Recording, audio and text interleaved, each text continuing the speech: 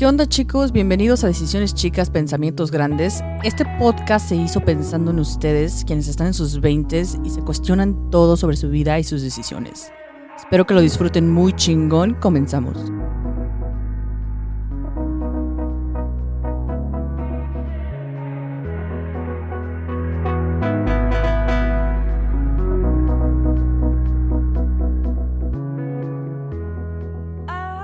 ¿Qué onda, chicos? Bienvenidos al episodio número 3 de Decisiones Chicas, Pensamientos Grandes, segunda temporada. Quiero decirles que para entender este tercer episodio hay que escuchar un poco del segundo episodio, ¿ok? Para que no se pierdan sobre la historia.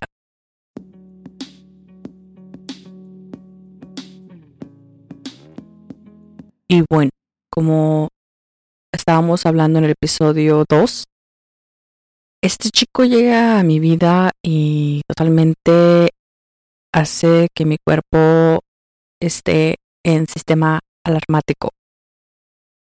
Sentía que quería dejar pasar esa oportunidad de tener una relación, pero creo que lo estaba haciendo por miedo. Entonces me tomé un tiempo y dije, bueno,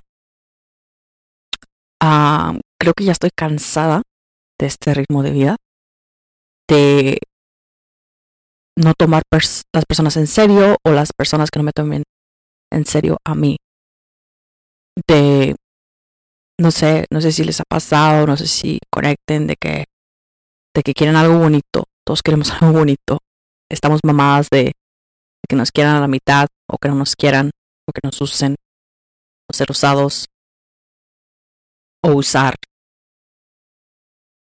por solo estabilizar esa soledad. Entonces dije, no, creo que vale la pena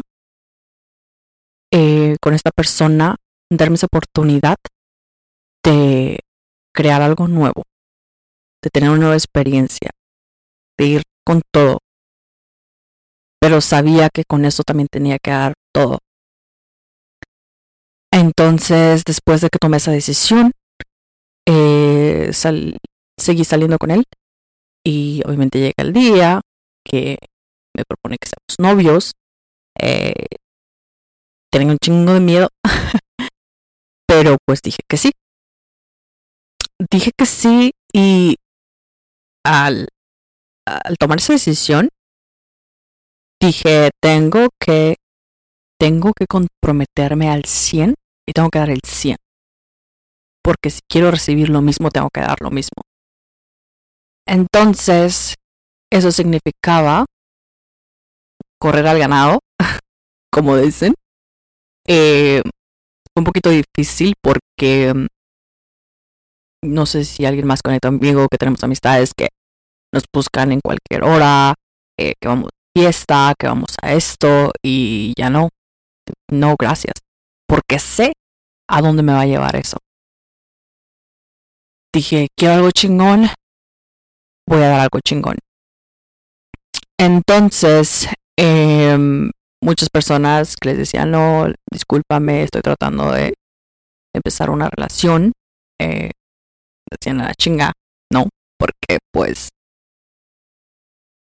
siempre he andado de fiesta y pues tenía un chingo que no tenía pareja. Y bueno, como toda cosa, cuando te estableces, sea en una relación, sea en un trabajo, sea en otro lugar donde te vas a mudar, todo tipo de cambio te descontrola. Entonces, estaba entrando a esta relación y ya me estaba descontrolando porque dije, no mames, voy a estar, no sé, todas las personas son diferentes, ¿no? Pero cuando yo tengo una relación, me gusta compartir todo con mi pareja. Entonces dije, ahora ya no voy a viajar sola. Si quiero hacer algún viaje, digamos que por por educación, digamos, hay que invitar a la pareja, ¿no? Entonces dije, mis viajes ya no van a ser diferentes. Que diga, van a ser diferentes. Y no sé, un chingo de cosas me daba vuelta a la cabeza. Ahora, ¿qué pasa? Pongan atención aquí, por favor. Cuando uno sale de relaciones donde hubo engaños, infidelidades, hay que curar esas heridas porque te pueden llegar o viceversa. También cuando haces mal en una relación, te puede llegar. ¿Qué pasa? Estaba empezando a tener inseguridades. Inseguridades, ¿por qué? Porque mis parejas anteriores me habían engañado. Entonces, en mi cabeza ya estaba en el de que, ay, pero este güey, ¿qué tal si me hace lo mismo? Solamente me va a engañar, esto y el otro. Yo la mayor parte de mi vida me crecí con hombres y mis amistades. Entonces, al crecerte con hombres, las chicas que saben de esto, tú conoces exactamente las maneras, en todo tipo de maneras que tu pareja te puede engañar o que un hombre se la puede inventar para engañarte. O sea, son muy astutos. Entonces, yo ya me imaginaba todo eso en mi pareja. Cualquier movimiento que hacía, decía, sí, eso es una posibilidad para que me engañe. Sí, así lo puedes hacer. Porque yo ya lo había visto en mis amistades. Digamos, ellos me enseñaron, ¿no? De que mira esto y lo otro. Y pues no me dejaba tranquila. Estaba en esa relación, pero no estaba tranquila. Estaba como que en alerta todo el tiempo. O sea, me gustaba mucho él, tenemos mucha química y todo eso, y lindo, y nos reímos. Pero esa voz que me decía, me va a hacer esto, me va a hacer lo otro, no me dejaba vivir al 100 esta relación. Entonces ahí me empezó a provocar un poquito de ansiedad. ¿Y qué pasa después? Un día, y esto puede ser algo controversial. No sé qué piensan. ¿Ustedes piensan que se deben de platicar el pasado con sus parejas o no se deben de platicar el pasado? Muchos dicen que no, el pasado queda en el pasado. Y porque el pasado te puede molestar el presente, como dice, pero lo que no fue en tu año no te hace daño, según. Pero yo, con esa ansiedad que tenía, lo que no fue en mi año me estaba haciendo daño. Una noche tuvimos una conversación con mi pareja y yo por preguntar, y él por ser honesto, me contestó preguntas que no me gustaron. Agradecí por su honestidad, pero el saber de su pasado, el saber de cosas que él había hecho, me hizo crear esta inseguridad, esta ansiedad de que, güey, o sea, me va a hacer esta otra vez, o me va a hacer esto, o le va a gustar este tipo de chicas, porque en el pasado le gustó esta otra chica, o me empecé a crear inseguridades en mi cabeza de que el tipo de novias que tuvo no tiene nada que ver conmigo, se va a cansar de mí, o sea, un chingo de cosas me pasaban por la cabeza. Aparte de eso, yo en ese tiempo estaba comenzando un nuevo trabajo. Iba a empezar a trabajar en una corrección de menores y obviamente nunca había estado expuesta a ese tipo. Y ese trabajo también requiere estar alerta constantemente.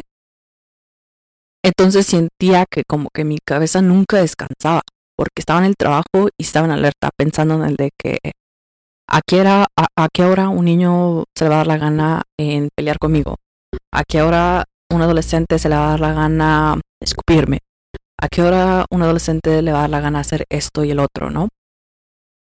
Y llegaba a la casa y ya me estaba atormentando con mi pareja de que no mames, cómo este güey hizo eso antes y esto y el otro.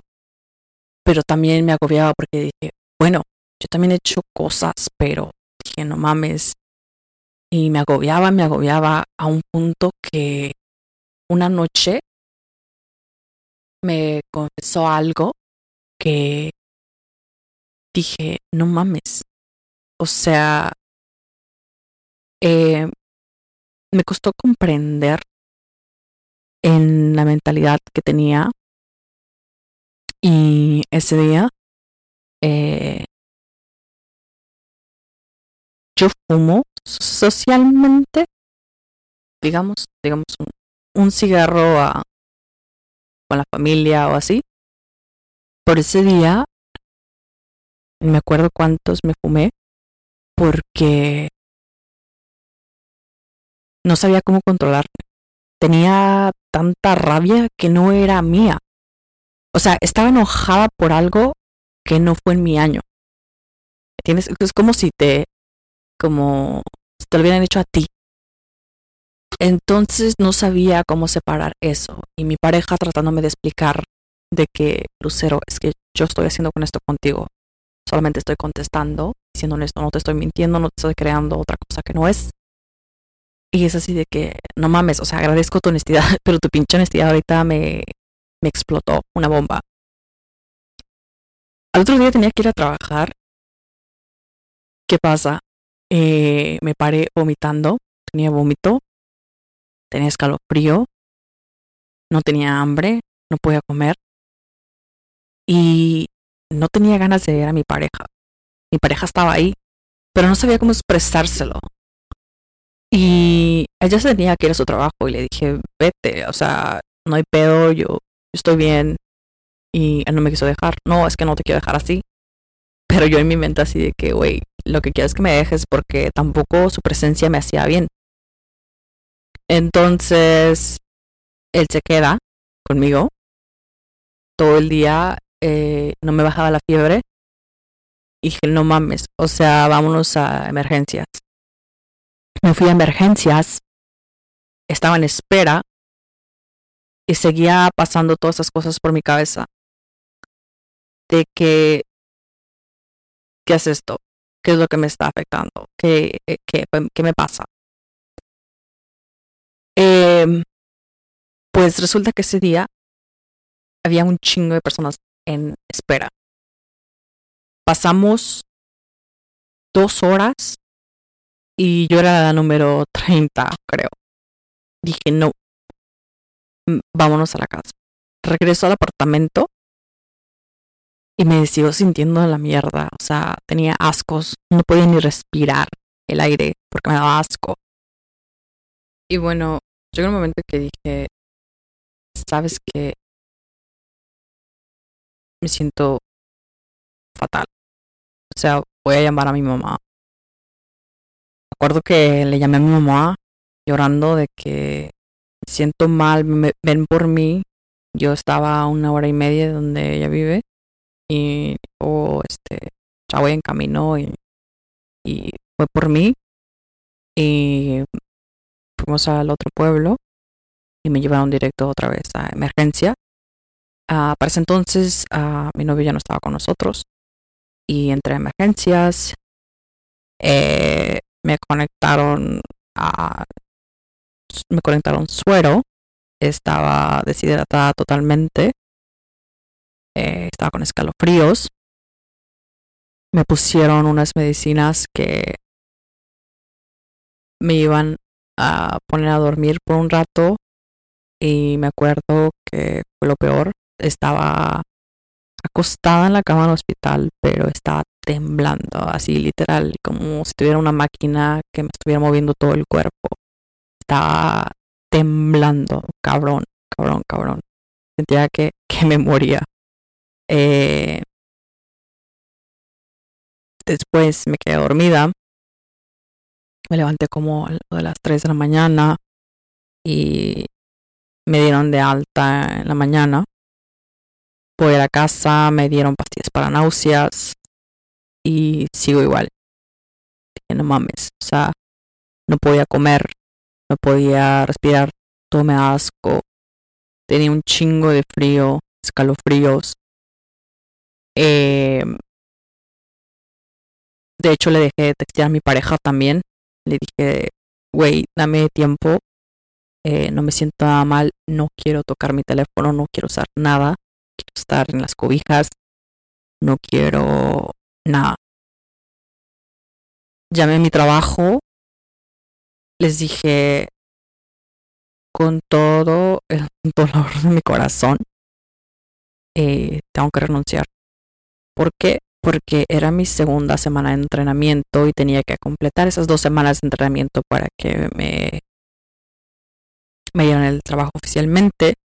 Como no me podían dar vacaciones, obviamente, porque no había trabajado ahí por mucho tiempo, les dije, no sé qué está pasando conmigo, he ido al doctor, pero no me dice nada, y la verdad no estoy apta para trabajar en ese ambiente en este momento. Me regreso a las casas de mis papás. Pasó 4 días, me seguía sintiendo así de mierda. Y mi mamá así de que tienes, que esto y que lo otro. Y me solté a llorar y le dije, no sé, le digo, tengo tanto en mi cabeza. Siento que esto ya es un problema no de mi cuerpo, sino de mi mente. No descansa mi mente. Estoy en mi mente 100%, imaginándome cosas, recreando cosas, reviviendo cosas, viviendo el futuro. Muy cabrón. Sentí que en ese momento sentí que esa relación que yo había empezado me había destrozado, que no podía con los pensamientos del pasado, no podía con los pensamientos del futuro, eh, no podía imaginarme a la persona que mi novio fue antes, pero tampoco quería juzgarlo porque al mismo tiempo yo también me estaba haciendo pedos en la cabeza así de que, bueno, yo tampoco he sido una persona perfecta, muchas cosas. Entonces le comenté a mi mamá sobre lo que había pasado con mi novio, con lo que había hablado de su pasado y todo eso, y me empezó a agobiar y agregó al, a la inseguridad que ya había creado con mis parejas anteriores y que sentía que eso me tenía fatal. Entonces, esa misma noche vuelvo a ir a emergencias. Me sentía que me moría, no había comido, o sea, estaba toda pálida, los labios secos, horrible. Me ponen 2 bolsas de suero. De hecho, me jodieron la mano porque siempre tengo, nunca pueden encontrarme la vena. Literalmente me mordieron los 2 brazos. Me tuvieron ahí como 5 horas. Me dan de alta. Me dicen, bueno, te vamos a mandar ahora un, ¿cómo se llama? Gastrointestinal, algo así, algo que son especialistas en el estómago. Y la cita no me la iban a dar hasta en un mes. Y que estaba harta. Solamente quería sentirme bien. Y dije, no mames. Sí, güey, ahí voy a estar tirada en la cama un mes, güey. Y literalmente, solamente me la pasaba tirada en el sofá. Me despertaba como a las 12, comía, me dormía. Solamente quería dormirme. Porque solamente durmiendo no pensaba en nada. Durmiendo no me daba asco. Durmiendo no pensaba en todo eso. Llegó un momento en el que ya estaba hasta la chingada porque todas las mañanas por 3 semanas me paraba a vomitar con ascos. No comía. Eh, entonces recurrí a una de mis amigas. Le dije, güey, necesito que me hagas un paro. Eh, por favor, conéctame con una psicóloga. Eh, Siento que mi pedo es más mental y está atacando mi cuerpo y no sé.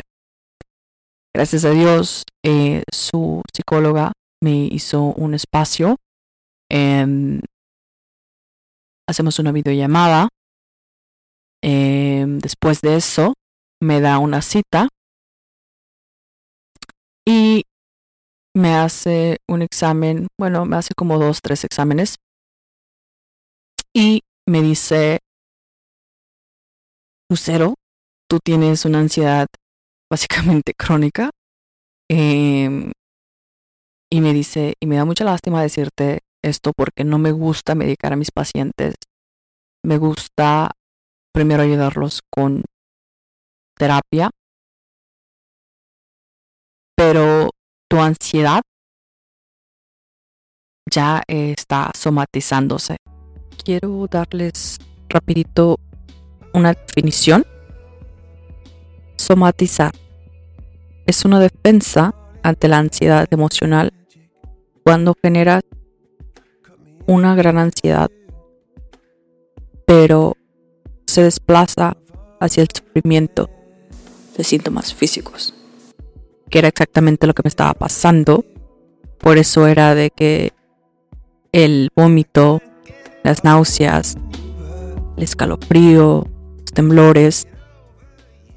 Y es cuando me dice: podrás ir a la sala de emergencia o ir a ver especialistas, pero este es tu problema en verdad. Y me dijo: tienes que trabajar junto con medicamento y junto con terapia. O sea, es vital tu terapia, es vital tu medicina, porque esto te puede llegar a otro nivel mental.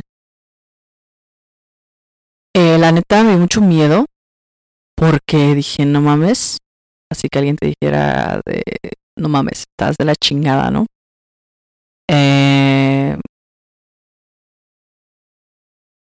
Pero también durante esas terapias con ella me hizo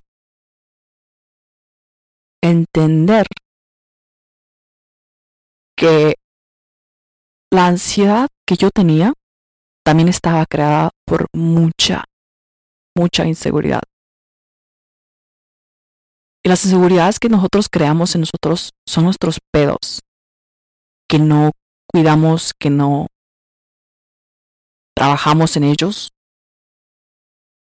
Y me di cuenta de cómo mis propias experiencias las estaba reflejando en mi pareja, y mi inseguridad me estaba comiendo, y mi mente en ese momento era mi peor enemigo.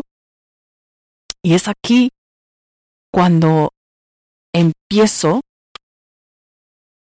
a ver la ansiedad, el amor y la inseguridad. De que cómo estas tres cosas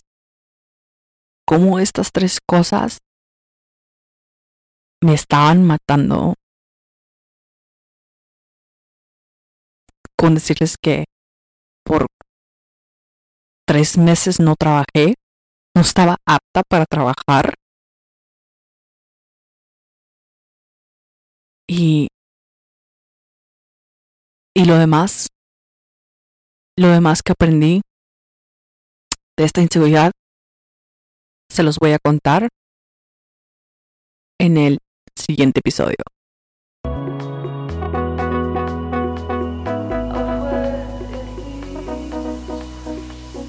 I've been staring at a road